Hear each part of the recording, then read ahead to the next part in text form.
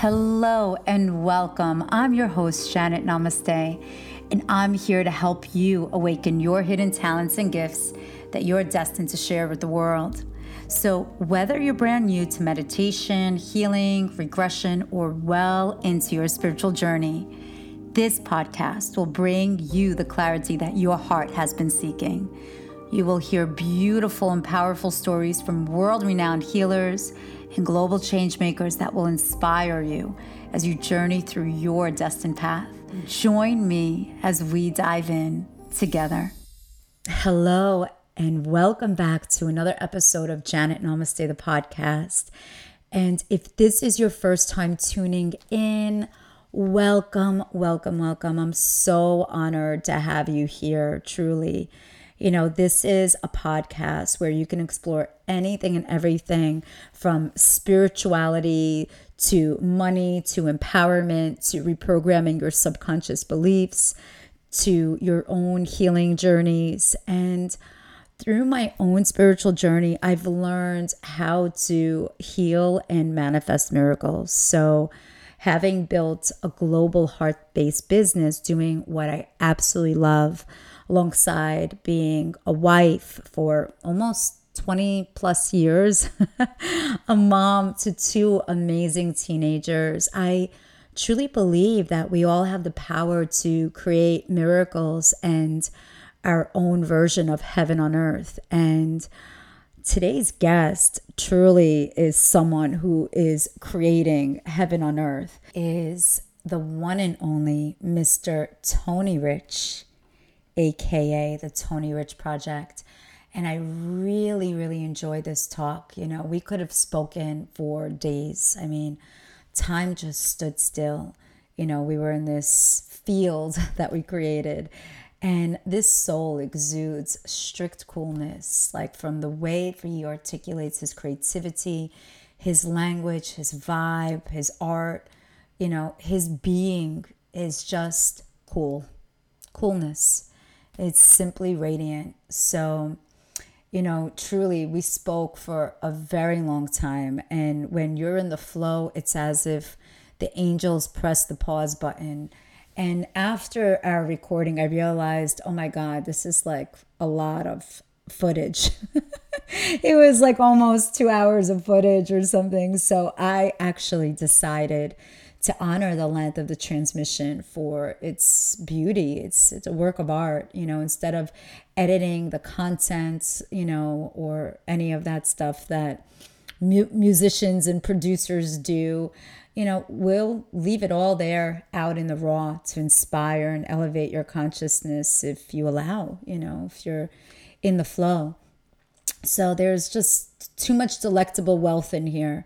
So the knowledge that Tony shares with his almost 50 years life experience, which is pretty wild because he looks like he's in his 20s. And I think he found the fountain of youth, guys. He truly did. You know, I think the secret of his youth is, and of his like longevity of holding that beauty that is within, is honoring the pause between the rat race of the 3D world and his connection to the divine source, which is truly his inspiration. You know, he meditates every day. He lives in gratitude. He honors life. And I just love the way he genuinely lives by example and practices what he preaches, you know. To be proactive and listen to the voice of your intuition and heart and not reacting to the 3D realities. You know, there's so many people out there, as we all know, that they say one thing and then behind closed doors, they're, you know, not who they appear to be, which is not for us to judge by no means. But this man truly exudes of what you see is what you get, you know, and it's pure truth. So for those of you that are part of my Soulstar membership or follow me on Instagram at janet.namaste, we speak a lot of what 3D and 5D realities are. And the souls that are in alignment with the 5Ds are, they're direct channelers of their own creativity, you know. They're creative artists, musicians, artisans, singers, authors, performers. Like, they're exuding something from source, like truly, without allowing the density of the everyday doldrum of life. You know what I'm talking about? So these are people that are just, when you tune in, and this is what I tune into when I meditate every day, it's something beyond our comprehension. It's a direct channel of messages from the masters, messages from our guides, from spirit. And this is what Tony is, truly. It's, it's not like those that, what 3D is. It's like you have an idea and you think, I have a great idea and I'm going to put these things out there and it's going to get built out in the way that I envision.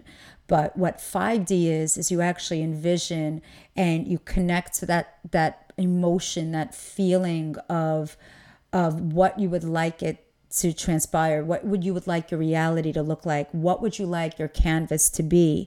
And then you step into that canvas and live your life according to that reality, instead of adjusting to the reality of the dense concrete jungle of the world sometimes. So Tony truly is someone who creates his field of reality in the most colorful way. Although he does speak about in his art how he utilizes, the different shades of black and white, when he does his artwork, of oils and different mediums of paint. It's just totally remarkable. And in his mindset, knowing what he knows, like deep inside of him, I love how he creates this beautiful stage of, it's not of becoming, and this is like of being truly comfortable in your skin, but having the world accepting you for who you are. And the way he speaks, and it's not in an egotistical way, it's like of acceptance, of loving thyself. It's just so admirable. There's a harmony, there's a whole philosophy of not being a sheep, or lamb, like, being a lion, being the king of your own domain, and being the king of your love. So it was really just such an amazing conversation. I really, really enjoyed it. We spoke about the book, and I forgot the name of the book when I was recording, but there's a book, I think it said everything. I forgot it again. I think it's everything you need to know you learned in kindergarten. Goodness, I freaking butchered that. But anyway, I'll get it right. I really need to know I learned in kindergarten. Got it. And it's truly about the wisdom that is within. And that's what we need to learn, is how to utilize those skills that we have innately about sharing, finding your passion and just sharing it. And really what ultimately matters is a relationship with yourself and how you show up in the world, that you could go to sleep at night with just peace in your heart, knowing that you did the best you can. So it was such an amazing conversation, because that book, we kind of bring it back to everything I needed to learn. I learned during the music years, which is like when he was in production at age 21. And for those of you that are in my numerology program, the age of 21, what that means. That's the year where we're surrendering. That's the year where we are tuning into the inner child, where we're connecting to our true soul's essence, where we stop ignoring of what our soul calling is and we step into our power. And that's what happened to Tony when he turned 21. There's this energy of naivete and of a lot of courage as well. But what he learned is how different systems, especially the music industry, how it works. And what he exudes is that when everything fails, like in a sense of, and it's not about false expectations. He was brought up with divine feminine energy, like really strong women by his side. And when he realized, and he has brothers, he has four brothers, and there's this brotherhood, there's a camaraderie, there's trust. But when you're out there, I guess in the music industry, not everyone is your friend, right? It's it's almost like of looking at you as how they can utilize you and market and so on and so forth of the talent that you have. So I love how he doesn't get connected to just the material aspects of and the fame of what it brought and the attention that it brought to him. He really was completely grounded. We spoke a lot about people, those that love chasing fame, and about the addiction that happens, like the endorphins and this dopamine that goes on about with the attention that you get. And it isn't lasting. It just isn't lasting. That fame isn't lasting. What is lasting truly in reality is peace. It's happiness. It's when you're comfortable being not alone in a sense of lonely, but happy within yourself. Alone doesn't mean unhappy. So there's a difference of knowing, that you're forever loved, that you're a gift, and not needing the approval of others of your self-worth. It's something to say, it's something to say. And he's just so authentic. That's what makes Tony whole, is he just says it the way it is. We're works in progress, just like his journey to awakening, like what he mentioned in that it's constant. It's a constant flow every day. It's like you're getting revived every day, and you get one step higher. You may take one step back. It's a journey. It is just a journey. Tony is an amazing storyteller, and he is one that lives his life in authenticity in his art and everything that he does. So his actual professional bios, he is a Grammy Award winning singer and songwriter. He's a producer and of the Tony Rich Project. And it gained worldwide attention and success with a smash hit, Nobody Knows, after a few years of writing, producing for other artists such as Elton John, Boyz II Men, Toni Braxton, Michael Bolton, and so many more. So he has contributed to the sale of over 50 million albums. He is the son of a father who is also a visual artist and who played piano and who loved theater, and a mom who loved design as well and was just a maternal nurturer. And he was born and raised in Detroit, Michigan. He loved art. He always drew pictures, and that's what he loved, how to express himself when he was a child. And later on, when he got older and he was 21 years old, he chose his career in music when he was 21. And till this day, he continues to live in authenticity. He continues to create amazing music, beautiful art, photography. And he truly is what we call a voice of reason for those who need insight and guidance in navigating the varying dynamics of living life and relating to others. He's a wise man. He really is. And what he says is, I found visual arts to be in the same realm of creative expression as music. The canvas is the bed of music and the colors are the melodies. Even in conversation, to discover is to take revelation, supply, and watch your life take new shapes. Every creative expression is a life force, a vibration, a manifestation energy. Enjoy Tony Rich. So what I love, like when the moment that I met you was just like when you walked in and I'm like, wait, are you Tony? Yeah, yeah, And and it was, my impression of when our friend, Melissa, that introduced the two of us, like yeah. she's like, Tony's outside. And I'm like, wait, I'm clearing the space. And when we Right. met in Florida, it was a past life regression event. Like, who'd ever think that Tony Rich would be going to a past life regression event with Janet Namaste, right? Yeah, yeah. But what was that experience like for you? For me, that experience was, everybody that knows me knows that I'm into what I call weird things. Anything that sounds like it's outside of the norm, I'm with that, right? Case in point, a friend of mine that said, hey man, you gotta go get this facial. And I said, what do you mean? And she said, I said, I've had a facial before. She said, no, this is different because they use electric current. I was like, yo, I'm in, book me. You know, that's all I need is that little extra edge. And then I'm interested. So when Melissa, because Melissa and I would always have our rabbit hole discussions. So when she told me about it, I was like, past life regression. That sounds complicated and interesting. Yeah. Book me in. And she was like, yo, but it's all sold out. I was like, yeah, but still try to get me in. So, and then when I got there, it was that whole compound's just so interesting. It's awesome. Right? Just how everything was so, these different stores and restaurants were so connected. And then when I found my way there, I was like, you know, even walking in and, you know, removing your shoes and what's this thing she was doing?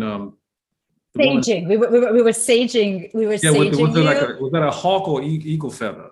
Some type of feather. Yes. Yeah, it was a shamanic type of feather. Yeah, yes. Yeah. So when all that was happening, I was like, oh yeah, this is awesome. Like, because I just love all that. And then to see how everyone was placed in the room, some people sit on the floor, some in that chair that looked like a throne, and then the sofas and things like that. I was like, yeah, this is going to be really cool. And so I was completely open to it because I know how to be within a room and still be within myself, so to speak. You know, it's kind of sort of like when I travel, like people are like, yo, you're always by yourself. Like, no, I'm surrounded by people. But when I travel a lot, it's oftentimes the most isolated time that I have, even though I'm surrounded by people. So I thought it was a great experience because it was all about learning how to take yourself there. That's how I saw it. And it was all about reducing expectations and just sort of just being present in that moment in time. And even some of my observations and looking at the people in the room, what I found to be amazing was just parallel to like when I'm performing and I'm on stage, everybody in that room wanted to be there in that room at that time. So there has to be some purpose there. Because why else would they be? They could have been anywhere. But so exactly. I was grateful to be in that space. And then it was just what you were teaching, the fact that you were teaching first before we were like actively doing anything. I thought that was great because that's the way you should do it. Like, okay, let me get you all here so you understand where we're going, as opposed to like just thrusting you in there and like, I don't know what's going on, you know? So I thought that was like really, really important to do. So I enjoyed that. No, thank you. And I remember, you know, it's like this, it was a beautiful journey, you know, it was a beautiful journey. Yeah. And it was an honor to have you there as well, because it's true. You could be anywhere in the world and all of us ended up at that place at that time. You know, there was some divine orchestrated type of energy that brought us there, you know. Right. But what was your journey of awakening? You know, like you were a Grammy Award winner. You've really like followed the path of your dharmic creative. It's visionary. You know, truly, it's like you have this beautiful way of viewing life, and I just love how you just step into that path with such courage and such aspiration. How did that journey begin with you? I think, quite honestly, there was a lot of things that I've always been a very curious kid, you know, but I think my curiosity really, really peaked when I was 9 years old, because that's when I started singing. I already knew I had like artistic abilities because my dad, you know, we would see dad drawing pictures all the time. Mom was designing clothes all the time. So we were always seeing that. Me and my older brother. So I knew that, okay, we must have these abilities as well. And so I started to I think at a very early age, I was always on this thing of who am I? Who am I becoming? And then later on, I started to become fascinated with, is what I'm doing who I am, or is it just something I'm doing? Right. So with music, well, with art first, I could create these images from my imagination. I always thought that was pretty interesting. The fact that it's a blank piece of paper, and then I start sketching, and then it's something there. With music, it was the same thing. It was just be like silence, because in music is mostly silence. And if you're going to do anything, if you're going to add anything to it, it needs to make sense, right? So it's like, okay, I would sit there with music, and I was like, I would come up with these beats and chords and melodies, and oftentimes my pieces of music was not necessarily structured in a way where it would play on the radio. Sometimes I would do like 15-minute pieces of music, because it was just taking you on this journey. And I would paint these visual pictures with sound. Like I was like, and my brother was more of a structural type of songwriter. So he'd be like, yo, man, where's the hook, man? Where's the repetition? I'm like, I said, man, I'm just vibing. It's just a vibe, right? And we would just groove. And that was how I started playing around with music when I was like 9 years old. And I remember the very first song that I wrote was called Girl. Because at an early age, I had fascinations with girls. I just thought girls were like cooler than guys, you know what I'm saying? So I was like, yeah, I'm Tony, it's not at an early age. It's even at all ages for you. Yes. So I was like, gotta call a spade a spade. Yeah, so it was like, yo, my first song was called Girl. And but it was when I started doing music, it totally changed how I saw everything. So in high school, I was in a marching band, and my band teacher said, so son, are you still going to college? I said, no, I changed my mind. He says, well, what are you going to do? I say, I'm going to go into the music business. And he says, because at a very early age, I had a clear understanding of the laws of attraction, right? So I said, I'm going to music business. And he says, really? I said, yeah. And it's in the same amount of time that my other classmates will go to college and hopefully get the job that they study for, I'm going to be a professional. So he said, okay. And he laughed, but he wasn't laughing in a way like he doubted what I was saying. I think he was laughing like, okay, this is a pretty ambitious and bold statement for this kid to make. So I graduated high school in 93, not 93, 89. And all of my classmates went to college. But it was March 93. I was a professional in the music business. They were still in college. So once I tasted that, I was like, oh, this tastes good. So from that point on, I would just say these things I was going to do, I was going to achieve. But that was basically the start of it, was me visualizing what I was, not what I wanted to become. And I would walk around and tell my mom, yeah, I'm this, I'm that. And she'd be like, yeah, okay, whatever. And then it happened for me. And once it happened, it tastes good. And when something tastes good, you just want to keep eating it. So I would then, from that point on, I would just say these things. It was going to happen. And I would see the reality of it. And not just see the reality of it, I would feel the reality of it.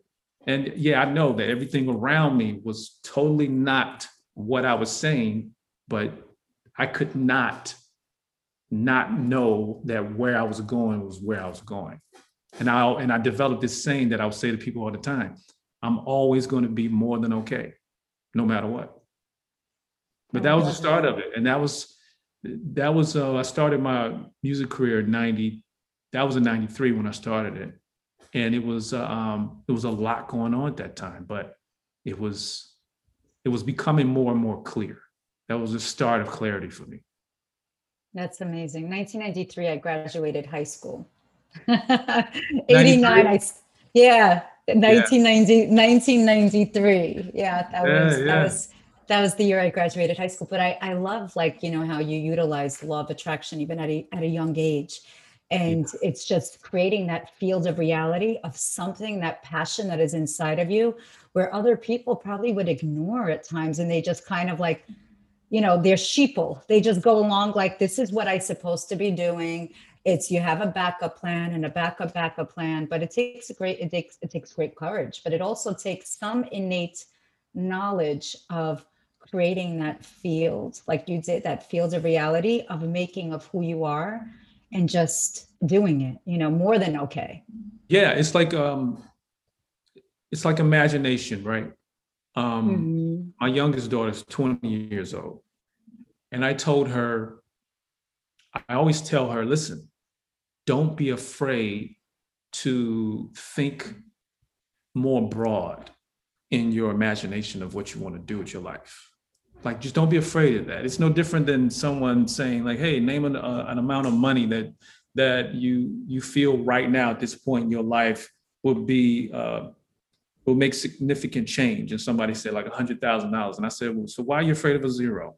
They said, what do you mean? I said, add a zero to it, it's $1 million. Like, but before the decimal point, not after. Right, exactly. So it's one of those things. But it's for me also, once I got in the music business, I quickly started to understand something. I knew that I was very, very different than a lot of people that I was working with at the time, because my goal wasn't to be, I never wanted to be famous. That wasn't my goal. I just wanted to create music because I always had a great sense of happiness when doing that. So that was what my goal was. When I did a record as an artist, it was out of curiosity. I didn't have nothing to prove because I was already working on other artists and I was making a good living from doing that. But then when I did my own record, it was just out of curiosity, like, let's see what happens. And then it took off, and then it created a relationship between myself and a lot of people that I may never meet again. And I became, in their eyes, a teacher of sorts, or a person that was willing to put my vulnerability on record for them to replay over and over again. And it became something that made them feel understood. And once I got a taste of that, I was all in for being that artist to provide that music. And I knew how to do it, was to, number one, be true to myself in what I was expressing, understanding that I am not making this music for people. I'm making this music to get these things out of my mind. And then I'm going to share a copy with them. And then they will experience what they experience, because I knew that that's the only way that I would create the best expression for them, is that it had to come from a true place. And so in all of that was going on, it was all about me making sure that I was staying true to who I was becoming, because who I was becoming was what I was doing, right? I understood the purpose of why I was doing music, but at the same time, knowing that that's not my only creative expression. But at that time, that's the one it was. It was sort of like when you and I were talking about, I think you had mentioned people that get things done are people that do one thing at a time. I think you had mentioned that, as opposed to just everybody have 100 things going on. Yes. And so that was my thing. And I was like, okay, I know I'm an artist. I know I like photography and I do all these other things, but I'll say I'm gonna start with music first. And so I put all energy into that. That's why I think that's why I was successful at it, because I had tunnel vision with that, knowing that I had these other things in my arsenal, but I was like, yeah, I'll get to those eventually in a lifetime. So yeah, that was my start with that. And you're right, courage. It's one thing to know who you are or what it is you're supposed to do. It's another thing to have the courage to step into that. And I've always had the courage to step into that. That is the truth. But I love how you started, actually, your career was writing songs, right? Writing songs for other people. Which is amazing, because words have energy. Words have, power associated with it. Every single letter, every single vibration, every single octave has a certain vibration associated with it. So it's like literally like you channeling in the vibe of what it is, of how this is. It's not about, I love what you said. It's just like your true expression, finding your purpose, and you're just giving it away. And hopefully that it will bring out that spark in others. So how did you gain when you're writing and producing songs for other people? How do you get that inspiration? Where do you get that inspiration? Like, let's say like for Tony Braxton or Yeah. Elton John, and I mean, Michael Bolton, there's so many, right? You know, that you've written songs for, but how do you connect to like the energy of, for instance, Tony Braxton, or is it something when you write for others? Where did you find that inspiration? Well, Where did it go through? well, what happens with when you're writing for other people, it's a totally different animal than when I write for myself, right? So when I write for myself, it's from the brain to the recording. It's like everything about it is all based upon, for me, what I'm going through, what I'm imagining, what I'm experiencing. I always see every place, every interaction with a person as a like an avenue to a certain number of songs that's going to be inspired. But when you're writing for other people, it's very, very different, because I always preferred writing songs for other artists to co-write with them, because I saw the importance of them having input into what they're saying, so that when they're singing these songs, they believe it because they know it, because it's them. But oftentimes what you would find is that some artists don't write songs. So you have to completely come up with it yourself. So I'll never forget doing this song for Michael Bolton. We co-wrote 3 songs together, and then there's one song I had for him, and it was called Fallen. And I gave him the demo, and he says he could not detach in his mind how good I sound singing it. But I said, oh, Michael, you got to sing this. I mean, because I would never say this. This is not anything that I would ever say. This is something that you would say. So when you're working for other artists, like writing songs to them, you do have to give some study into the types of things that they would say, or have a discussion with them about some things that may be on their minds. And what you're doing is you're just going to channel what they're saying, what they're feeling in the song. So it's sort of like, it's a similar process to when you write for yourself. It's just that you're pulling the experience or whatever from a different brain, and then filtering it through your skill of writing, right? Same thing with Tony Braxton. Tony Braxton, the songs I did on her she didn't write those songs, but it was one of those things where she could sing them. And that's one of the beautiful things about artists that are able to interpret what was written. So when you're a singer-songwriter, you're interpreting what you wrote. A singer that didn't write it, they're interpreting what you wrote. You know, so it's just sort of like musical chairs in that sense. But it was the inspiration for songs generally for me comes from what I'm experiencing. If I'm writing with someone, then it's sort of like a collaboration. All right, so let's talk about some things. I like to have discussions with artists and just see what kind of topics they would be interested in talking about. No, I love that. You're reading their field. Right. You know, it's the creative intuitive, you know, that is within you. That's otherwise it doesn't come out genuine at all. And then when you listen to a song that you know was written by somebody else, and if it feels disingenuous, then it's not selling all those records. It's forced. So you really need to have it's like this beautiful dance, this coherence of, you know, vibing with what they're feeling at the time. It's being a musical psychologist too, you know? Exactly. Right? That is so true. Because when I would perform, oftentimes, because I was always charged with something, I always knew that people would know my hit single when I first came out. But I never assumed that they would know any other songs I would perform before or after that. So what I would have to do is, all right, I'm going to set them up for this song.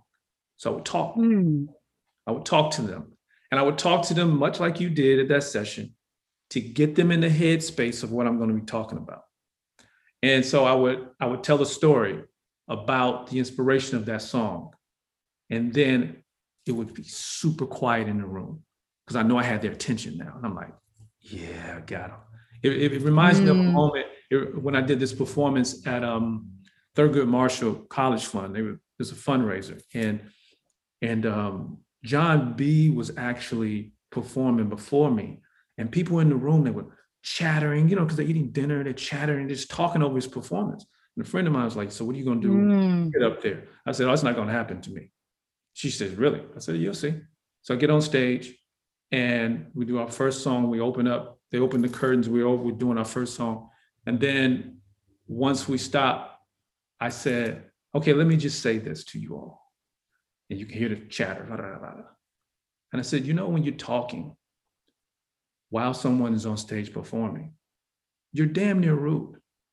And then you heard people going, shh. Nobody wants to even put their fork down after that. Right. But you can hear people that wanted to know what I was about to say, telling everybody else to be quiet. And next thing you know, it was just like, you could hear a pin drop. And then I said, because you never know that I might say something. This music might make you feel something that you never felt before. It could be a pivotal point in your life of change. So just be quiet and listen. And everybody was quiet. So then after I was done, people were running up to me saying, like, how'd you get people to quiet down? I said, listen, there's more than one way. And there's a loving way to tell everybody to shut up. You just gotta know how to do that. And I said, listen, this is what I do for a living. I have to know how to use words in a way to get certain results. And at that point, they were quiet and they would listen. And I was like, so that's sort of like one of the ways you sort of set people up. And then I started to notice from that point on, whenever I would perform, I was having these very teachable moments in between songs, because I just didn't think people would know the song. So I had to get them in a space where they would be willing to really hear what the song was saying.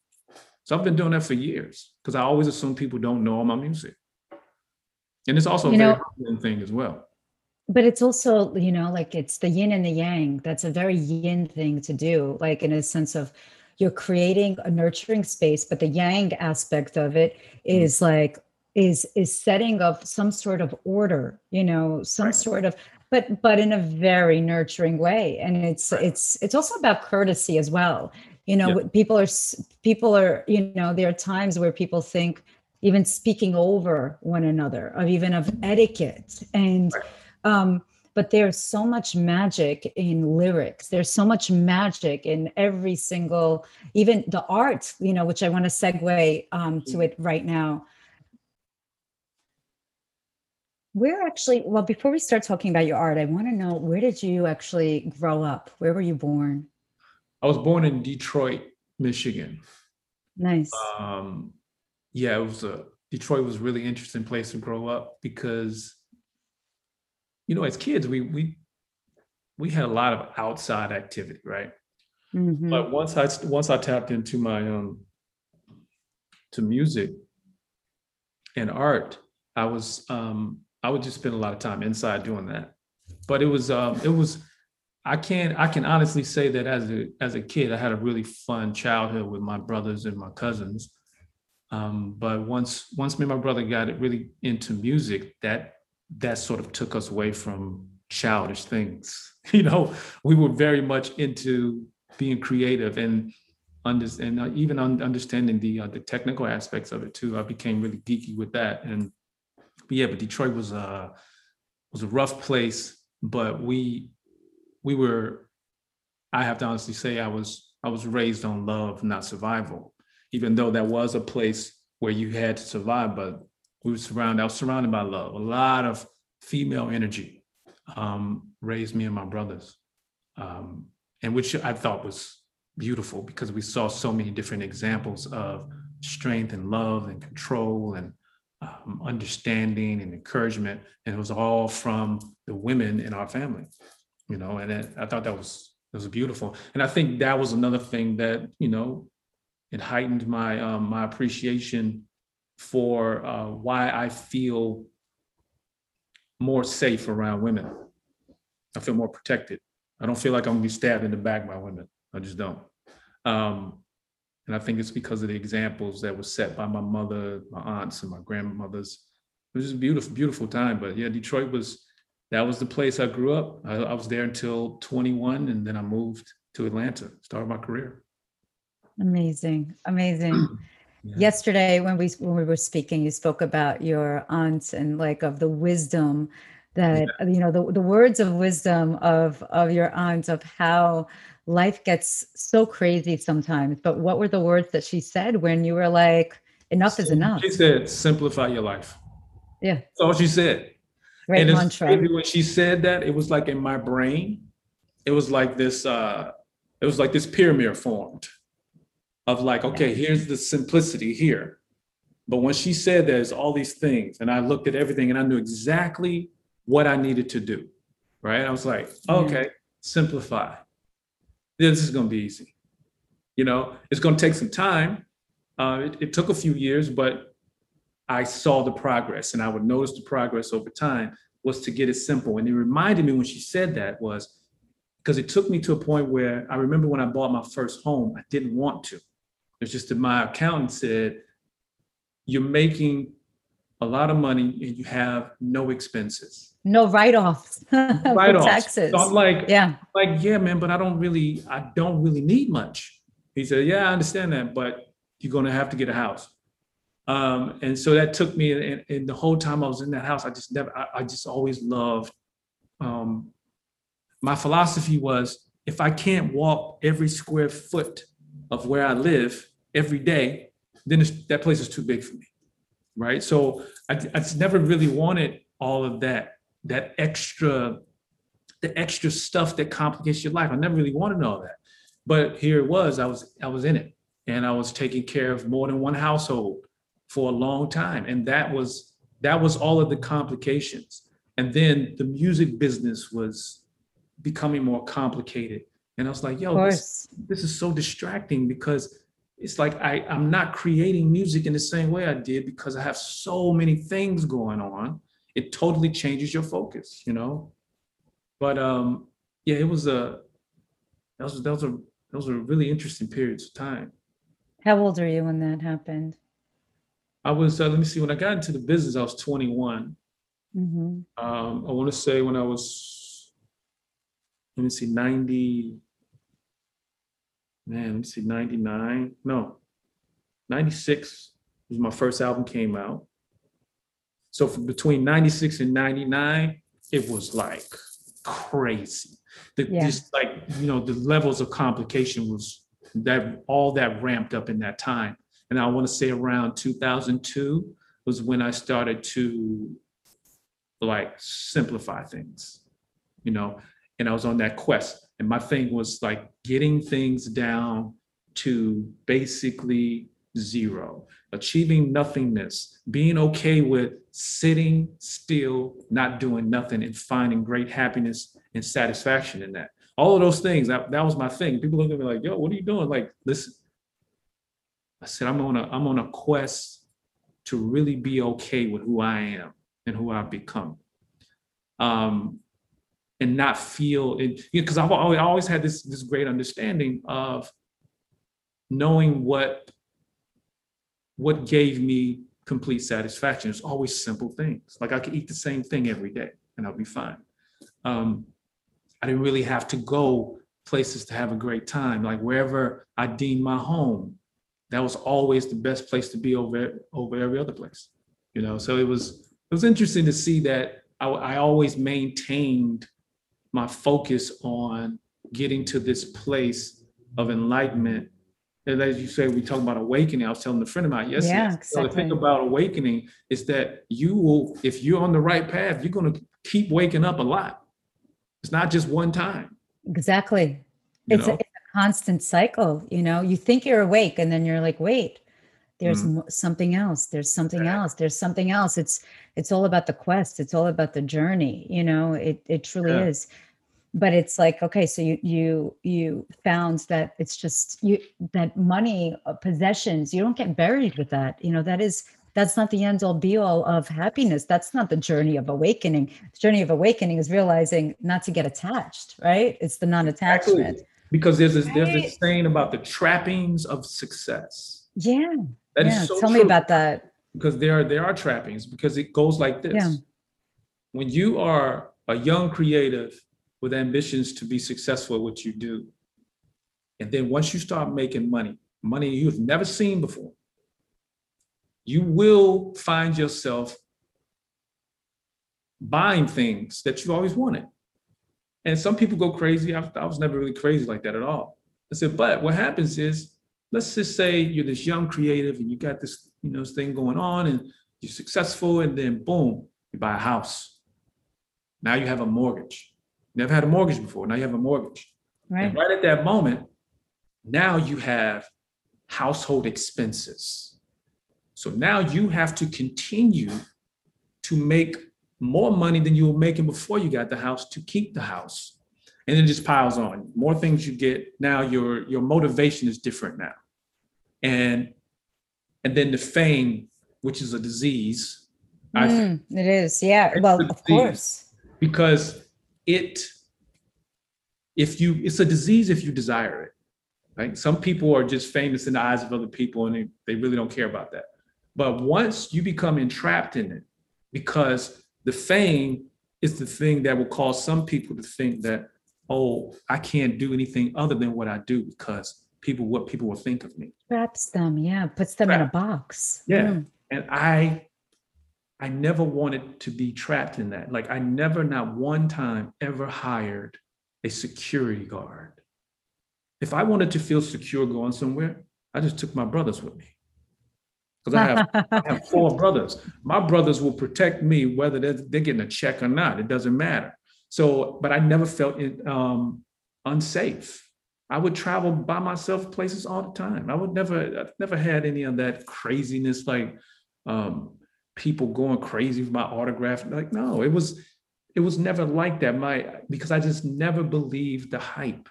And when you're an artist and they're promoting you, they're marketing you to people and they're promoting you as if you're the best thing since sliced bread. I'm like, my thing was always, I knew I was good at what I do before you told me that. We just agree on something now. But that doesn't make me better than anybody else. It just makes me, hey, I'm just different than you, but we're human beings. So my thing was I never wanted to be entrapped. And I watched so many people be that way. But at the same time, even when you are not trying to be entrapped in it, you will have to deal with some of the residues of those entrapments.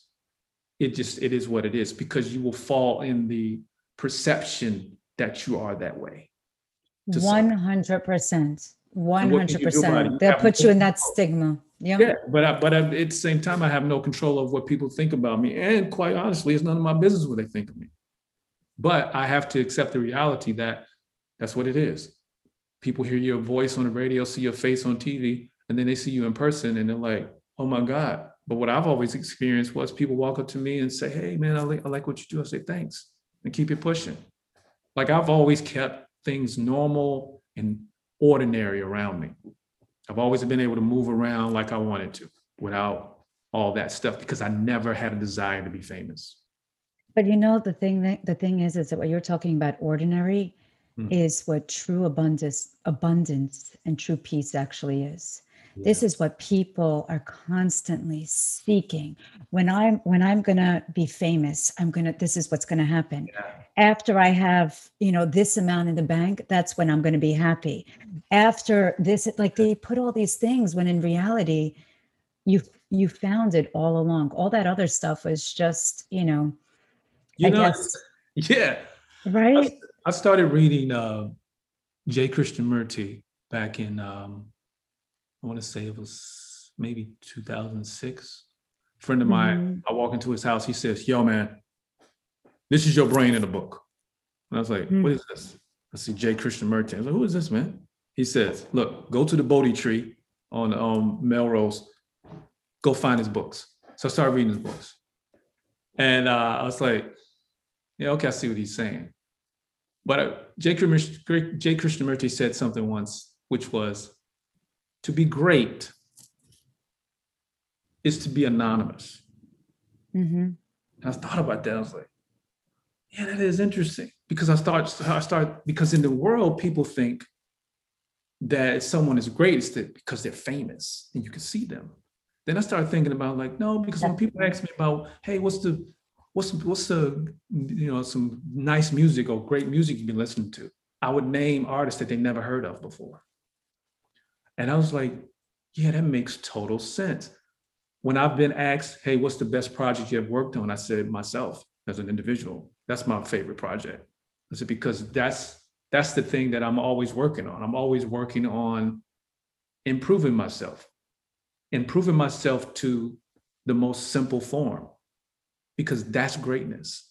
Being surrounded, it's not about being draped in all these different things. It's like, yo, like I can walk into a room with jeans and a t-shirt on, and people think that I'm being fashionable, where this other guy can walk in draped in $500,000 and all this other stuff. Yeah. I get the same attention just wearing jeans and a t-shirt. And that just tells me that I've achieved being true to myself, exactly who I'm supposed to be. And I like me. I'm my favorite person. And you see, and that's real love, because some would be like, oh my God, this is a bit narcissistic. Oh, I love me. I love me. But in reality, it's being, the humble, it's being humble and humility and all of those things of just being comfortable being who you are. Even when people are they're donating money to a cause, it's always best, like this is, my husband and I, this is not for any points or at whatever. We always give anonymously. Right. Always. Yeah. Always. No matter what, whether it's, $1, whether it's $1 billion. Right. It's always about being anonymous, because it's about the intention for what the purpose may be. It's just things, but I love like how you're acquiring it's the knowledge and of the Zen that you feel inside as part of your soul bank instead of your piggy bank. You know what I'm saying? Exactly. Because it's one of those things where awesome. I have found that because of how I invest in people, because I invest in a way that with things that money can't buy, right? So my friends know that I'm going to be the person that if they saw an alien, sitting in their living room, they know I'm going to be the person to say, really? What color was his eyes? Right? I'm not going to tell them you're crazy. I'm like, no, tell me all about it. Like, and I always say this to people that I love. It's like, yo, you're safe here. This is a safe space. Like I always tell them I'm their mothership. It's like, yo, you can go and do whatever it is you want to do. I'm always that friend that's going to be willing to listen to you and understand you. That's what I have to give is love. Love is that's my offering. I give it through my music, my art, and everything. Because I think that I love to be great at what I do, whatever that is, even if it's just listening. I could be a great listener. So I just try to, and I look at it like, even for myself, it's like, what do I need to be for myself at any given point in time? And it's the same thing for those that I love. Sometimes I just need to be an ear. Sometimes I need to be a person to give advice. Sometimes I just need to be that person you sit with and we just do nothing, just be quiet, because silence is important too. And if you can have comfortable silence, that is a very, very healing thing as well. But that's how you, pardon me, go ahead. No, go ahead.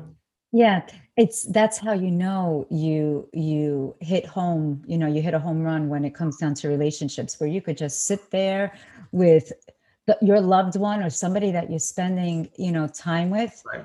And it's the uncomfortable silence is just, it's something that brings so much wealth. And what I love also, what you're speaking about, it's not just regular love, it's unconditional love. I love you for who you are, not who I'd like you to be, but I love that you had that wisdom when you were very young, because I definitely didn't. I'll be completely candid. I mean, it's funny how you're like, oh, your first song was Girls, right? Yeah. It was about girls. My first song, and by the way, I'm so not a songwriter. I'm like, I just, and I don't have even a voice, but I remember when I was about 11 years old, and I spent a lot of time alone. Like I got sick during that time, and I was homeschooled for about 8 months, and I slept a lot throughout the day. And through that time, like I realized you gotta step into being who you are, not of what my father told me I have to become. Like Exactly. this is what, we came into this country, you're going to get educated. This is what you're going to be doing. And I'm like, no, but this is my passion. And I was a young girl, and I remember writing a song at the age of 11. It was called Home. Okay. And it was all about the feeling of the tangibility of feeling comfort in Yes. being accepted in different relationships and being accepted in the domain that you're in, but the most important thing was accepting yourself and being true to yourself, But that was, I wish I could find those lyrics somewhere. My mother used to keep all of my little like notes and everything like that. But it's really like writing is therapeutic. Oh my God, it's amazing. Writing is you're getting your soul's voice on paper, and then it becomes your vessel, then expands for more of the divines like candy coming in, Yeah, you've got to write it. You write it down and get Yeah. it off your head. Like my youngest daughter, she's been writing a lot, and she read some of her poetry to me, and I said, "Listen, get away from trying to rhyme." I said, just write how you talk. And because that's going to resonate with people, because it's not always rhymes in everyday life. It's like some things, the rawness of your writing it's like when you say it like it is. And that will resonate with people a lot more than if it sounds like you're rhyming. You're saying this to make it rhyme with that. But one of the best things to do, especially when you're young, is to write down how you're feeling, what you're thinking. I remember when the music business thing, to segue into the art of how it became a very important creative expression for me, because it was the creative expression that I used to sort of heal myself from what I went through in the music business. So at one point I had locks. I started twisting my hair locked. And I had beautiful locks, right? They were like, I took pride in the fact that I didn't wash my hair for a year and my head didn't stick. But at some point I decided to cut those locks off. This was 2000. I decided to cut them off. So the guy who would maintain my hair comes over, and I said, "Get the scissors." And he says, "Man, what are you doing?" I said, "Just want to cut them off." And he's like, this guy was almost in tears, because he felt like, "Man, look what we created with your hair. It's like, you want to cut them off?" So yeah, cut them off. And I shaved all my facial hair off. And I told my mom and my brothers and everybody that I was going to Acapulco, because they know I would go to Acapulco every month for a couple of weeks. And that was my retreat. And when I would go there, they wouldn't hear from me until I was called and say, "Who's picking me up from the airport?" So I told them I was going away for a week. And I wasn't going anywhere. I was staying in my house. And what I did was, so I cut my locks off, shaved all my facial hair. I had some notepads. And all I did for 7 days, I didn't watch TV. I didn't talk on the phone. The highlight of my day would be washing fruit. That became an exciting thing to do, was to wash fruit and eat it. I would write music at nighttime only. During the day, I would meditate. I would write down what I was thinking, what I was seeing, what I was feeling. I would bathe twice a day. And that's all I did for 7 days. I want to say like maybe 4 days in, I started to really understand the importance of human interaction. Because it was like this edge where I was starting to feel like, am I losing my mind? Like, because this is really starting, I feel like I'm going through withdrawals of interaction. So when I finally made it through the 7 days and I came out, I remember getting in my car to drive to the store, and it felt like I had forgot how to drive. But that awakening was, dude, you're the only one that's different. You're the one that just isolated yourself for 7 days. Everybody else is on the same thing they was before. And I remembered I had to understand that, like, okay, this is it. And I remember not too long after that, I wrote a song called Traveling Alone, which was talking about, yeah, you might be surrounded by people, but you're the only one that's in your head. And you spend a lot of time there. So you should probably make it a nice place to be. That's beautiful. Your home. So because, from that point, I was like, and I would tell people like, yo, you ever spent 7 days by yourself? Like just by yourself? No technology, nothing like that? Mm-hmm. Like, no, man, you should try it. That was major for me because it was different. It was like fasting from people. Like, but it is. You know what I'm saying? There's no interaction. It was, wow, that was such an amazing time. Because I drew so much benefit from it. And then I understood the importance. It made me really appreciate interacting with people. But at the same time, understanding my need for isolation at times. And that's one of the things that I like about when I'm working on artwork, is that it's very, very much like music. When I'm working on music by myself, it's isolating time. But in art, there's a lot of allowing, right? There's more allowing than it is manipulation. In music, it's all about manipulating sound. But in art, the chemical reaction between different mediums and paint and all that is going to do things that you have no control over. And you got to be okay with that. You know, so it's like, that's what I started to love about artwork, was that it taught me to not feel like I got to have control over everything. It taught me that I don't have control over everything. I need to be all right with that. And so that's one of the beauties of that therapy for me in doing artwork, is that I don't have complete control over it, and I'm all right with that. Well, your artwork is beautiful. You know, well, the most important thing is that you are right with that, but it's even there are times where you are amongst a lot of people, and right.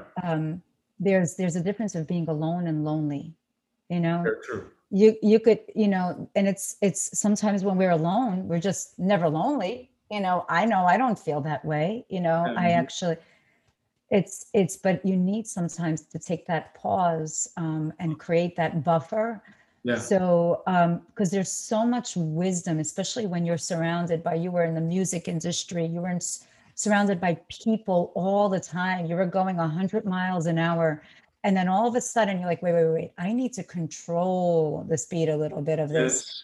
And the only way is actually through isolation at times, where you could get introspective. Yeah. And no, I think it's a beautiful thing. And one thing that I realized when you're speaking about your hair and your locks and everything like that, our hair holds memory, you know, it holds memory. Yeah. And think about this. I'm gonna. You're so fascinated by the women's psyche. I'm gonna let you in on something. Okay. Okay. So I'm gonna let you in on something. You know that you pissed off a woman. I'll tell you what when she cuts her hair, yes. or when she goes blonde, or suddenly she comes out with blue hair, and you're like, what happened? And I'll tell you, this is something that a lot of women won't tell you, but our hair holds memory. The American Indians also, like, you know, when Christopher Columbus, this is even historical things, when Christopher Columbus came over and whatever it is, and they started shaving the hair off of American Indians and all these things, it was so desecrating, you know, because they don't cut hair. It was because of a spiritual aspect of like, even in certain cultures, like in, you know, Sikh religion, when they're growing their beards, and this has to do with certain different, I think this is moon energy as well, like around this area. So here we are, right? With our hair, and the moment when we get a haircut or whatever it is, you're like, all right, I'm done. I want something brand new. So there's something about, if you are lucky enough on this, while we're alive here now and we have, hair, some people don't. They have alopecia, they're going even through chemo, whatever it may be, right? There are times where they don't have hair, but our hair holds memory. So when you pissed off a woman, I can tell you 1,000,000,000%, she is getting a brand new haircut, a brand new weave, a brand new color, she's getting her hair like braided, unbraided, whatever it is. But it takes an emotional baboom in order for us to do something with our hair. And it's a wake up. So that moment where you're like, here are the scissors to your barber. And he's like, what are you doing? You had what, it was like a wake up call, the way that, you know what I'm saying? Because while I was locking my hair, just prior to me locking my hair. Yeah. When I started locking my hair, I was on the verge of divorce. No way. Right. So that divorce was all tied up in there. And then immediately after that, I was involved with a woman that this relationship she turned out to be a pretty toxic person. So when I decided to cut my hair, I knew exactly why I was cutting my hair. I'm like, this got to go. I'm not with this person no more. I'm done with that divorce or whatever. It's like, the hair has to go. And he didn't understand it. I'm like, no, this has got to get off me. And he's looking right. He just didn't get it. I'm like, dude, come on, you have locks. You know what's locked in your hair. Mm-hmm. I'm telling you, I got to cut it, get this, I got to move on. I'm done. I'm done with it. So that's hair. That's like, true. So I had to.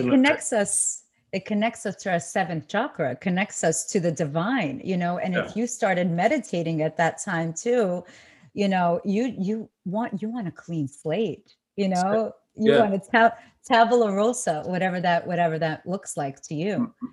What kind of meditations do you do? Like what I don't regularly meditate like when I sit down, and it's interesting because I do believe that there's like many different forms of meditation.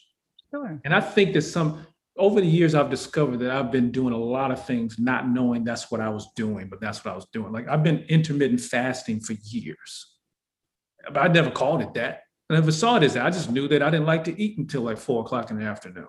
But that's called intermittent fasting, right? So even when it came down to meditation, I started thinking back, like, there's been plenty of times where I'll just sit on my sofa and I just close my eyes, I just sit there. And I'm not really thinking about a lot. So I was like, I've always been meditating, but I just never said like, oh, let me meditate. I just sort of like move into these things. It's really interesting. And then even when I'm painting, it's like that's like a form of meditation because I don't really use brushes a lot. I use my hands and I use paint knives or sponges and rags and things. And I'm doing this thing. And when I'm into that, I'm not thinking about nothing else. It is probably some of the most quiet, mindful time that I have is when I'm like art, because there's no sound. That's you know what I'm saying? It's quiet. Yeah. It's just I'm just into it, and I really get into it. And then then I'm fascinated when I see paint on my hands. I get excited. Equally as exciting as when I smell garlic on my fingers after cooking. It's weird. Yeah. It's like, but it's like when you're in the flow. Yeah. It's like you don't even feel that time has even gone by. Right. You lose sense of time. You lose complete sense of time. You're operating in complete quantum. Right. So that medium of art of you painting is that's your form of meditation. That is your form of connection, of peace, of Zen. I love your artwork. I mean, it was such an I loved seeing all of it. I see the depth, It's interesting when I scan through everything, I'm like, wow, it's as if something is painting through you, utilizing all of the wisdom that you've attained, Right. Throughout your life, because it's not all like, yeah, this is my creative journey. I'm going to be a great this and Yeah. all success. It's not great idea, success, beautiful. No. And I love, and I see that, and I see the depth in the painting, like the emotions of it. It's beautiful. Yeah. It's like with what I'll do with this is a piece I'm working on now. Some pieces, it's like life lessons for me, because I will get to a certain point where I had an intention of how I wanted this piece to look, and it starts taking a turn, and I don't like the way it's looking. And then I have this thing that I say, yeah, I'm about to fix this. like I'm fixing my life. But I know that's like, okay, but the only way I'm going to fix this, I got to do some things, but I got to allow some things. And then it turns out to be 100 times better than what I thought it would be. But I have to, in those moments, I don't stop until it looks the way I want it to look. It just may take a little bit longer. And I always have some pieces I can do really, really quick, but it wasn't like me trying to do it really, really quick. It just happened that way. So that's one of the things I love about very in-depth pieces too, because I'm the type of person, when I look at art, I look into the art. I want to see, what is that I see under there? Wow, that's red underneath all that black. Like, I wonder how they did that. And I'm always fascinated with other artists, because I know that I wouldn't have done that like that. And I think the same way about music. Whenever I see what people create, I'm fascinated by how they create it. And then I'm inspired to be more creative. That's kind of like the circle, you know what I'm saying? It's like, yeah, that was okay. Let me be even more creative. And then I create, every time I do a painting, I create a new process or a method of doing something. And I'll just do some pieces like that. It's a never ending well of things to do in creative spaces. And that's why I dabble in creativity so much, because I never know what it's going to lead me to. Something else. When did you start painting? I started painting like seriously. It was in 2000. It's because the music business had gotten really, really crazy, and I was like, I need to do something else. Otherwise, everything's gonna blow up. And so I started in 2000. I was doing oil paint, and it was funny because my first painting was a spaceship, some alien ship. And I was like, yo, this is weird. Of course it was. It was the motherboard, the mothership. Exactly, it was like a mothership. Of course. Because you know what's funny about that painting is that I still have that paint. No, I gave it to my son Nine. I have it. He has it rolled up in his closet. But then my second piece was, because with oil paint, it takes so long to dry, so you can move the paint around for a long time. Yeah, it'll stay wet for weeks, right? And I did a nude, because I was like, I want to see if I can blend. And I was blend with my fingers, not with a paintbrush. And it was a headless nude. No, there was no knees, no legs. It was just the thighs. It was almost like a bust, right? And I was like, wow. So then I did several pieces like that. And then I would do like a blend of like realism and abstract. And then I took a break for a while. Like I would take these breaks. I would paint for a while, and then I would have months where I wouldn't paint. Then I'll go off and on. And then I want to say it was maybe 2015 when I started dabbling with acrylic paint. I was afraid to at first, because I was like, it dries so fast. But then I was like, but for layering, it's perfect. So from that point on, I started painting a lot. And then in the last 4 years, I've painted like tons. It's like it's nonstop. I'll probably take off maybe three to 4 weeks of not painting, and then I'm back on it. And like my last batch of paintings I did, it was 12 paintings I did in 14 days. But it's like, wow. But I was working on it at the same time. It takes the same amount of energy to work on 12 at once as it does one. So it's like, it it became that, it's just, I don't know, it's just a comfortable space to be in when I paint. And especially when I don't have an agenda with it. Exactly. It's not like do you like paint in terms of series, or do you paint in terms of whatever, like, the mood is at that moment? It depends. Like, so Yeah. if I have a concept of, like, there was like a little piece on some of my paintings, I decided, oh, what if I did a piece that had this over the whole thing? And then once I got into it, I was like, okay, this is a lot more involved than what I thought, but it turned out to be awesome. So from that point on, I did, like, of those 12 pieces, all of them were somehow connected to that concept of what I did. So it just depends on, and then like for my place where I have here, it's like all my walls are white. So most of the pieces I have up are black because I just have white walls. I'm like, let me just put some black up in here, So, and it's cool. It works out because working with just one or two colors is actually more involved and complex than people may think. You think like, hey, it's black. Like, yeah, but that means you have to create texture. The texture that you create doesn't have to be black. It can be any other color. And then you go over with black. But then when you look into it, you see the depth of all of those things that were done, and then the power of, think about this. I have a process that I just use white and off-white and black. It takes a lot of discipline. It takes more discipline to not use a bunch of colors. Because most people think, of course, a bunch of colors, but I'm like, no, I'm just sticking with black. That takes discipline.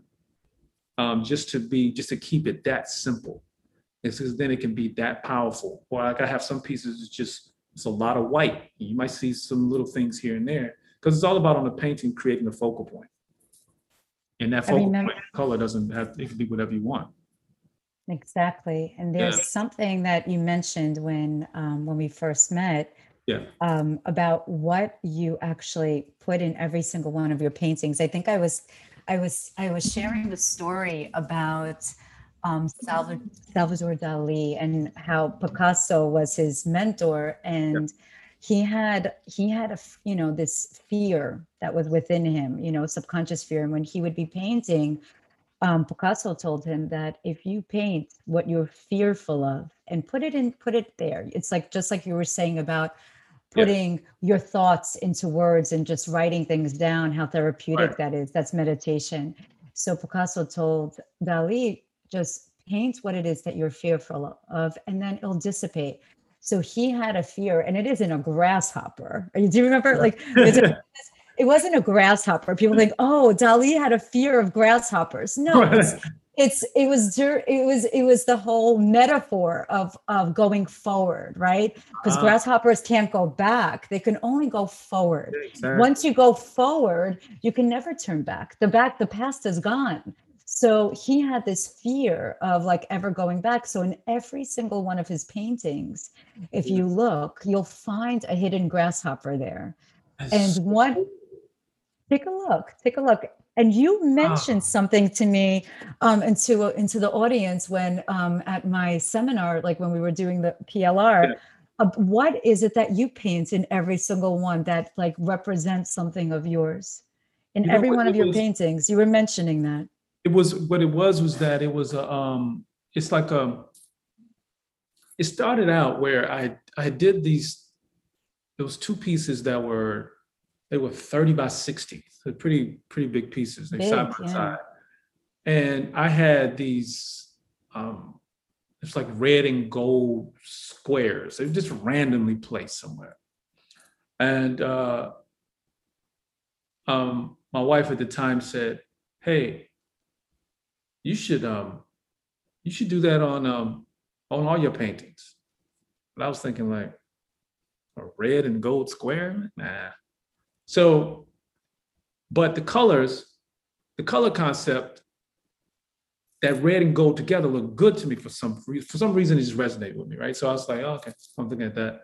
But what I started doing was, at the bottom of my paintings, I would draw this pyramid, and the pyramid would be red and gold, but I would then tone it down with black. So I would paint the red and gold, and it would be a metallic gold and this crimson red.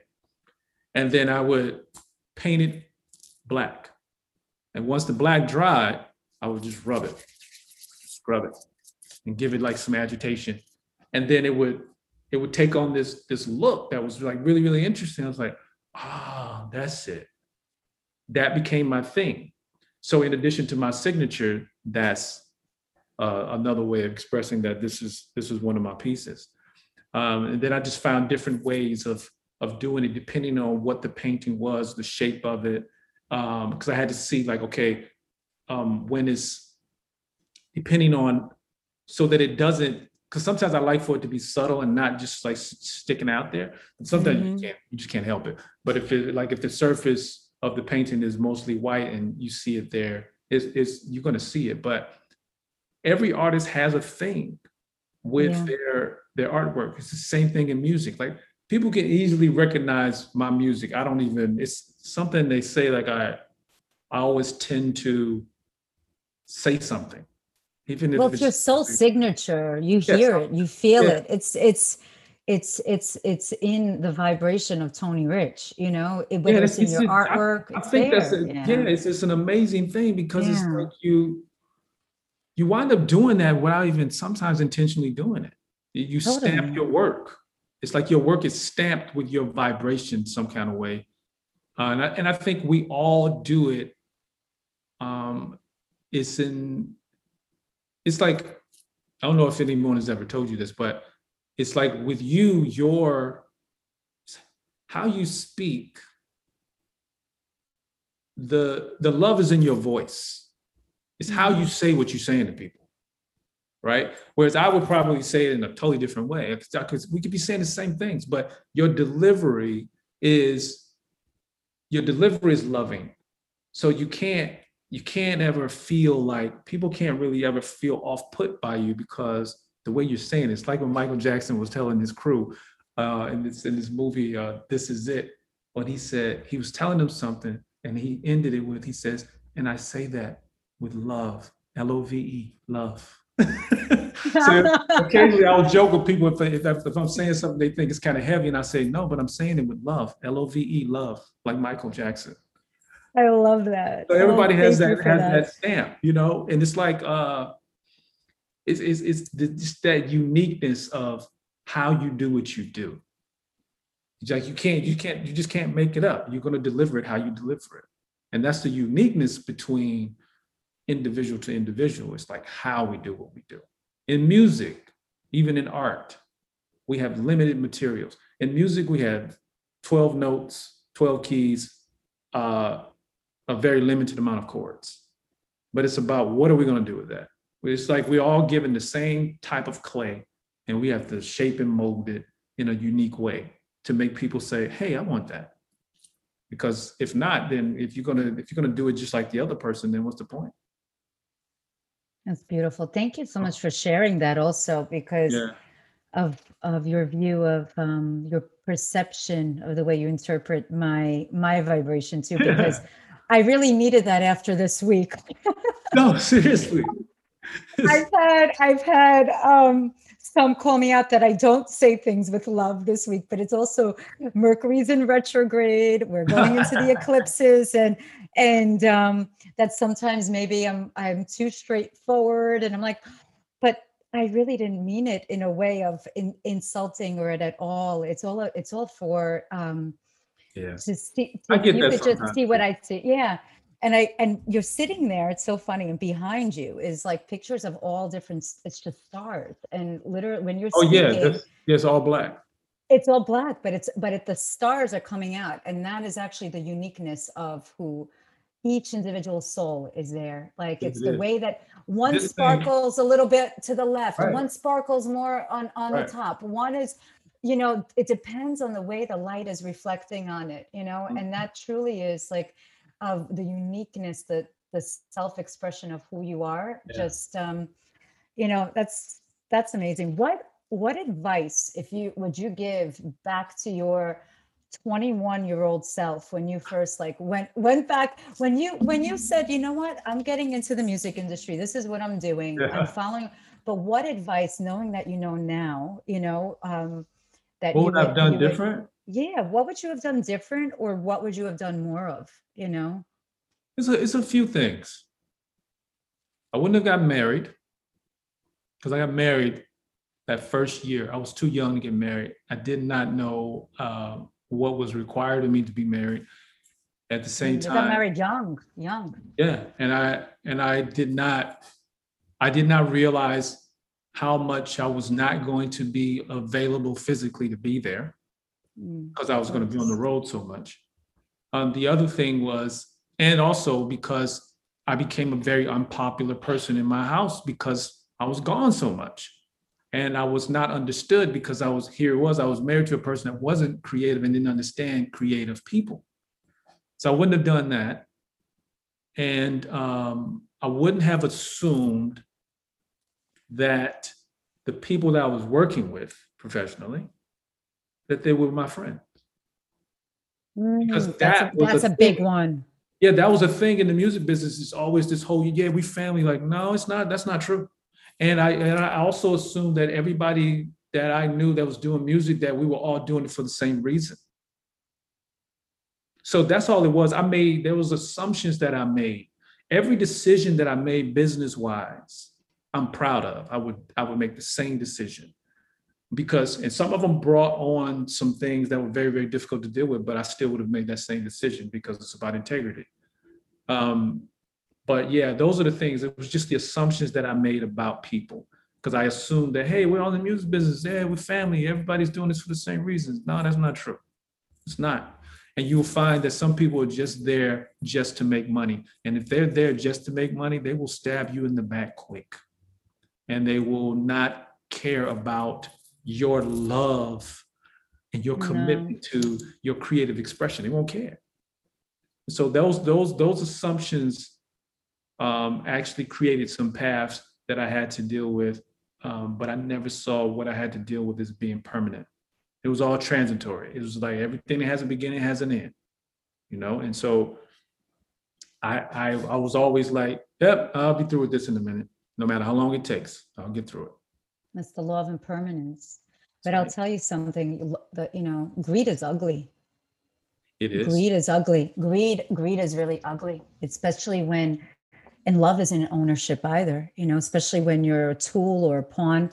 Is there a book, like, it's almost like the life lessons of when you're a kid, the 5 life lessons in kindergarten, where all I really needed to learn, I learned in kindergarten. I know there's a book like that. We have to look it up after this, but it's like almost like the life lessons of of just like the first year in the music industry, of following your passion, of like you all those laws of the universe, they come in, they're not really your friends. Number 1, follow your dreams. Don't be a sheeple. Exactly. Everything comes to an end. Like it's yeah, so it's pretty insightful. Just that 1 year, right? Yeah, it was interesting. It was a school. It was like being in the music business was like going to a university, and then you realize like, this is not what I thought it was going to be. Mm-hmm. It's not anything like you think it's going to be. And then once you're in it, you're like, if you are a grounded person, everything that rubs you wrong about it is going to be enough reason for you to realize that this is not about me. I'm not with this. I'll navigate through and do the business I need to do, but I'm not resting my head here. This is not home for me. And that was my thing. Like, I've never, even when I think of the planet, and I'm like, when people are like, yo, so why, because I firmly believe that, live in as many places as you can in a lifetime for a time. You don't have to live nowhere forever, but move around, plant yourself experience, and then move on, go somewhere else. My grandmother taught me that. Whenever you can, move, experience, live, love, be inspired, create, and then move again, do it again. Just keep doing it. And you'll have a much more fulfilling life because you are doing everything that you want to do. And as my aunt told me, hey, as long as you're doing what you want to do and it makes you happy and you're not hurting yourself or anybody else, there can be nothing wrong with it at all. You know, that's true, it's a yeah. very important thing, just to be alive and aware of who you are, but at the same time having no fear to be who you are and who you're becoming. That's the other part that some people have missed. It's like, yo, if you're an ever evolving individual, you're always constantly changing. And so therefore, don't be afraid of that change. Be open to it. Don't be so rigid on all your different beliefs. And, you know, make it a little bit fluid. You might, like, I can't tell you what I'm going to like or dislike next week from today. I don't know. I can tell you I won't be eating any meat, but outside of that, it's like, I don't know. I don't know what I'm going to eat. But that's the nectar, but you're drinking the nectar of life. You know, there's so many places, there's so many experiences, there's so many people. And, you know, there's definitely a bigger picture. We don't know it all.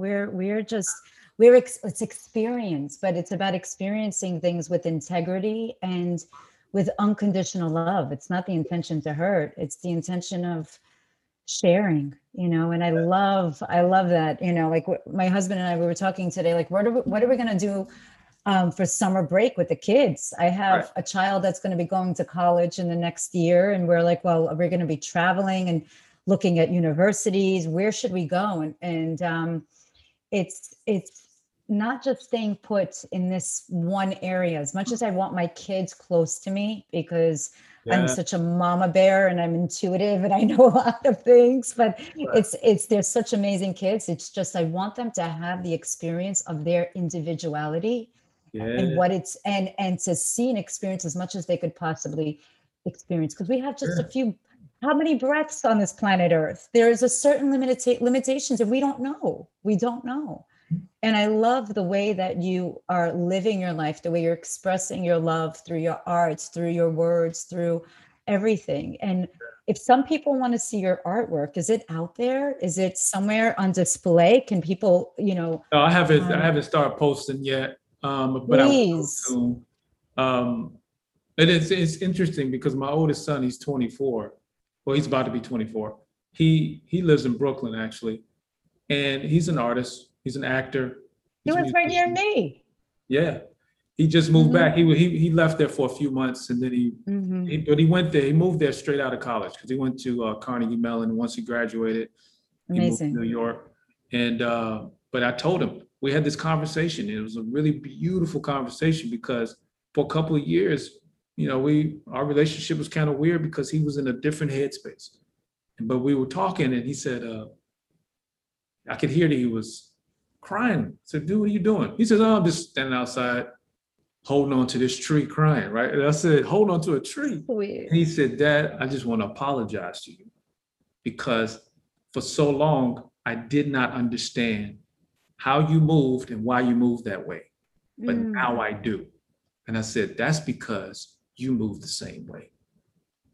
As a creative, he started saying things and just like, he didn't understand me until he started understanding himself. That was a beautiful, beautiful thing. And I was like, and I love the fact that he went to Carnegie Mellon because Carnegie Mellon there's such a mixture of different types of people. Diversity, yeah. Right, and I knew that would set him up for how the actual world is. And my oldest daughter, she went to Howard, which was not a huge reflection of that. This is HBCU, so she would have more of an adjustment, but she adjusted once she got out of college. And then my youngest daughter, she's very well adjusted of being around different types of people. So they're all spread out. So my son is in New York, my oldest daughter's in Detroit, my youngest daughter is in Texas, and my youngest son is in Atlanta. So it's like, I just love the fact that they are now living their lives, moving around, doing their thing, you know, and they're all going to understand me more by being who they are because they have that same creative spirit about them. And I was like, listen, just let it all out, man. Just realize you have a lifetime to be creative in all these different ways. Pick one to start with and then do all the rest of them over time. And I told them, I said, listen, you'll be happier the more true you are to yourself. Because they always ask me questions about all types of things. And I always tell them the truth. And the reason why I would tell them the truth, because I'm like, yo, you're not ever going to be able to say I lied to you about anything, even Santa Claus. Because people would tease me, like, why'd you tell your kids there's no Santa Claus? I said, I did the same. Santa Claus. Like, your parents buy you those gifts. I'm like, I'm not going to start. I said, listen, I'm not going to start lying to you. I'm just not. But I love that. Yeah. It's you're teaching them in order to be you're being a great parent to them because you learned how to be a great parent to yourself. Good point. That's really, how could you, like people like, oh, I love my kids so much. I love them. There's actually a universal law. You can't love somebody more than you love yourself. No. Unless you love yourself, there's no way that you can, love any other human being or sentient being unless you feel that love for yourself. So what an amazing gift you are to your children, to humanity, even to the cosmos with that first spaceship, picture that you did and the stars behind you. And let me tell you something, after this call, we'll talk, but knowing that I do something called the Destiny sessions, and you are something where you and I are actually from the same place. It's called Star Karma. And Star Karma are, it's like these sister planets that incarnate. I know we're getting really esoteric, so whoever's listening to this podcast, if this is too woo-woo, you can just like, find Tony Rich on TonyRich.com and you can stop it here. But we're going woo-woo a little bit. So there are 7 sister planets, and these are, you can tell, like another Star Karma person can tell of, it's like soul recognition that they're from the same place. You just know it. And it's the eyes are the windows to the soul. You feel immediately, you actually are from that place, from Star Karma. Like regular, I don't want to say regular because there's no such thing as regular. Everyone is a unique being. Yeah. But people go through around 45 to 50 different life lessons, like of universal laws that they have to go through. Star Karma do not. And I'll explain. Star Karma are people that they resonate differently. They vibe in a different way. How do you know this? They're usually creatives. They're usually very avant-garde. They are the rebellious child. There's sometimes even where they would feel like almost sometimes that they're an orphan child. And I'll explain why. It's like, where do I fit in? Like, how did I end up here? Like it's even something like that. But Star Karma people they go through not just one life lesson. It's almost like 7 simultaneous at the same time. So sometimes you feel like you're like in parallel lives. So it's actually, people think, oh, well, you only have to go through those 7 different lessons. So it's much easier than going through 45 or 50 something. Yeah. But in reality, those other people go through one, and then they go to another lifetime, they incarnate. Then they go through another one, and Star Karma go through 7. Think of like the Star of David, right? A star.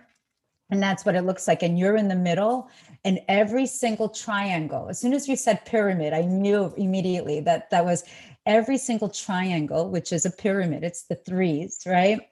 Has a certain lesson associated with it. And there's 6 other corners. And the first one, you are in the center of it. And if it's the love that you have for yourself, and then you could go and fill in every other triangle, which by the way, and the triangle, which is the number of 3, and your son who's 9, right? It's like the power of 3s. And yesterday when we got off the phone talking about numerology, it was 333, which is just, it's just being cognizant and being aware of the moment. The universe speaks to us at all times. So it's just all about if you're paying attention. Yeah, that's it. That's totally. It's all about if you're paying attention. I remember talking with a friend of mine, and I said, "Listen, I know that you're probably thinking that what I'm saying sounds like it's coming out of the blue and random. It's all over the place, but I promise you, it all connects." And they were like, "Yeah, okay." And then I connected, and it's like because I said, "Listen, I speak more freely when I feel comfortable around people. Mm-hmm. That's when it starts to flow." But I also had to come to understand that with certain people, they would, if I'm talking about a certain something, they're not in that headspace, it's going to go over their head. So I had to then start to detect like, nah, I can't talk to this person about that kind of thing. They're not there yet. And then I just started to learn how to be more attentive to what I know a person could handle or not. So there have been plenty of times where I have talked people out of interacting with me because I'm like, yeah, you ain't ready for this. And they're yeah, it's a barometer. Right. I'm like, no, this is going to be a bit much for you because I do not think in conventional ways. And you'll probably find some of my views to be a little, require you to be a way that you don't want to be at this point in your life. And so I would say that just to save them time and energy, and save me time and energy, because I don't have time to babysit people's emotions or their lack of understanding based upon, because that's not where they are. And because sometimes when you are that type of person and you have that vibration, you automatically come across as being intimidating to people. Totally. And you also come across as knowing it all, when in fact, you don't think that you know it all. They think that you think you know it all because they think you know it all, but they don't like the fact that they think that. And it's none of our business of what they think of us. Exactly. Right. So what happens is when you put people in the room that are thinking the same way, it's not a big deal. It's just like, no, it's not weird. It's just like, yeah, I get that. So when you're saying certain things, I'll be like this. Or when we got off the phone yesterday and I see my phone see 333. And what's crazy is as I'm screenshotting it, sending it to you, you were sending a text that said 333. Yes. Because we noticed that, so the average person would not notice that. They wouldn't think twice about it. It's like, oh, 333. Like, no, we just ended our call at 333. Or here's another good example. My friend John played professional ball. John Sally, he played for the Pistons, Lakers, right? Of course. His number when he played ball was 22. The company that his daughter, she has a cannabis company, it's called Deuces 22. The longest conversation he and I ever had, we talked for 22 minutes, right? We never talked that long. And when I saw it, I sent him a message. I said, dude, we just talked for 22 minutes. How ironic is that? So I pay attention to things like that. It's like, I thought that was so cool. That's awesome. That's the way they speak to us and it's validation. It's when we see those numbers, it's there. And 333 is the energy of connecting to the inner child, connecting of what your true happiness is, of letting go and surrendering. And 22, by the way, that equals the number 4. That's the vibration of foundation and trusting yourself. Gotcha. That's I could speak for hours with you. Oh my God, but I'm going to play a game with you. We're going to close it. But if people do want to find out more about like your artwork, I know you didn't post it yet, but I cannot wait until you do. How can they? On Instagram. Yeah. All right. Yeah, beautiful. My Instagram. That's the Tony Rich. So that's Tony Rich. Yep. Yeah. So that's TheTonyRich. Awesome. We'll have that in the show notes for everyone. All right. Yeah. Ready? We're gonna play this or that. Ready? This or that. All right. Okay. Day or night? Night. Okay. Pizza or tacos? Pizza. Mountains or oceans? Oceans. Comedies or documentaries? Comedies or documentaries?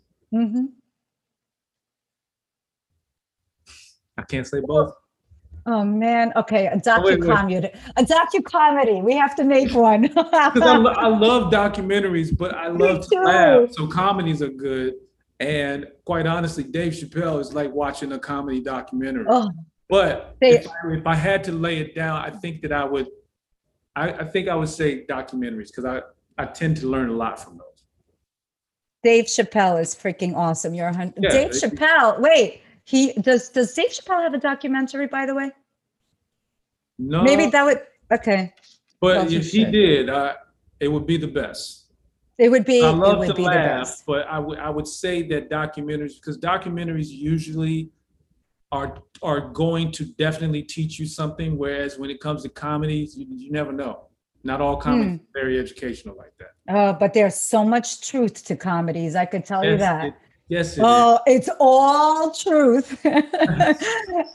Just tell, this is speaking from a Russian Brooklyn girl, trust me, everything is about sarcasm and it's all truth.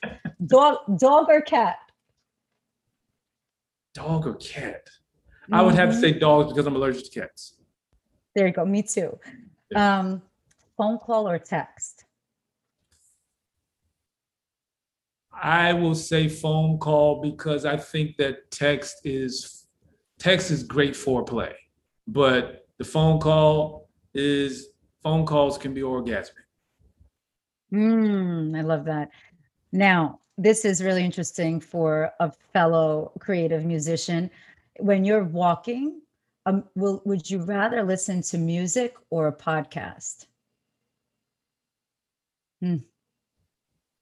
Music. There you go. All right. Cook or order in? Cook. I'm a chef. You're a vegan chef? I'm a vegan chef. Yes. The promise. No way. My cooking will lay you out. That's how some of my friends become interested in being a vegan or even segue into being a vegan is they try my cooking. Yeah. I would much prefer cooking than going to a restaurant. I probably eat at a restaurant maybe once a month, if that. I cook most of the time. But it's art. You're expressing art. This is amazing. Cooking is voodoo. Mixing, flavors and things. You can be really creative in the kitchen. I love cooking. There's a lot of love that goes in the cooking. That's what my son said.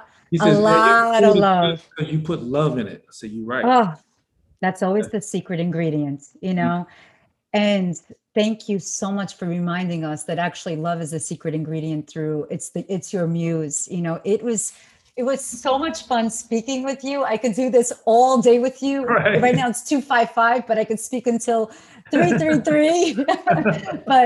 but it's been amazing, Tony. It's such a pleasure. Truly, truly, truly. You're such a beautiful inspiration and such an amazing light. So I'm just respecting you. Oh, thank you. Thank you so much. And until next time, I look forward to speaking to you again. Yes. Thank you, Tony. Thank you so much. Right.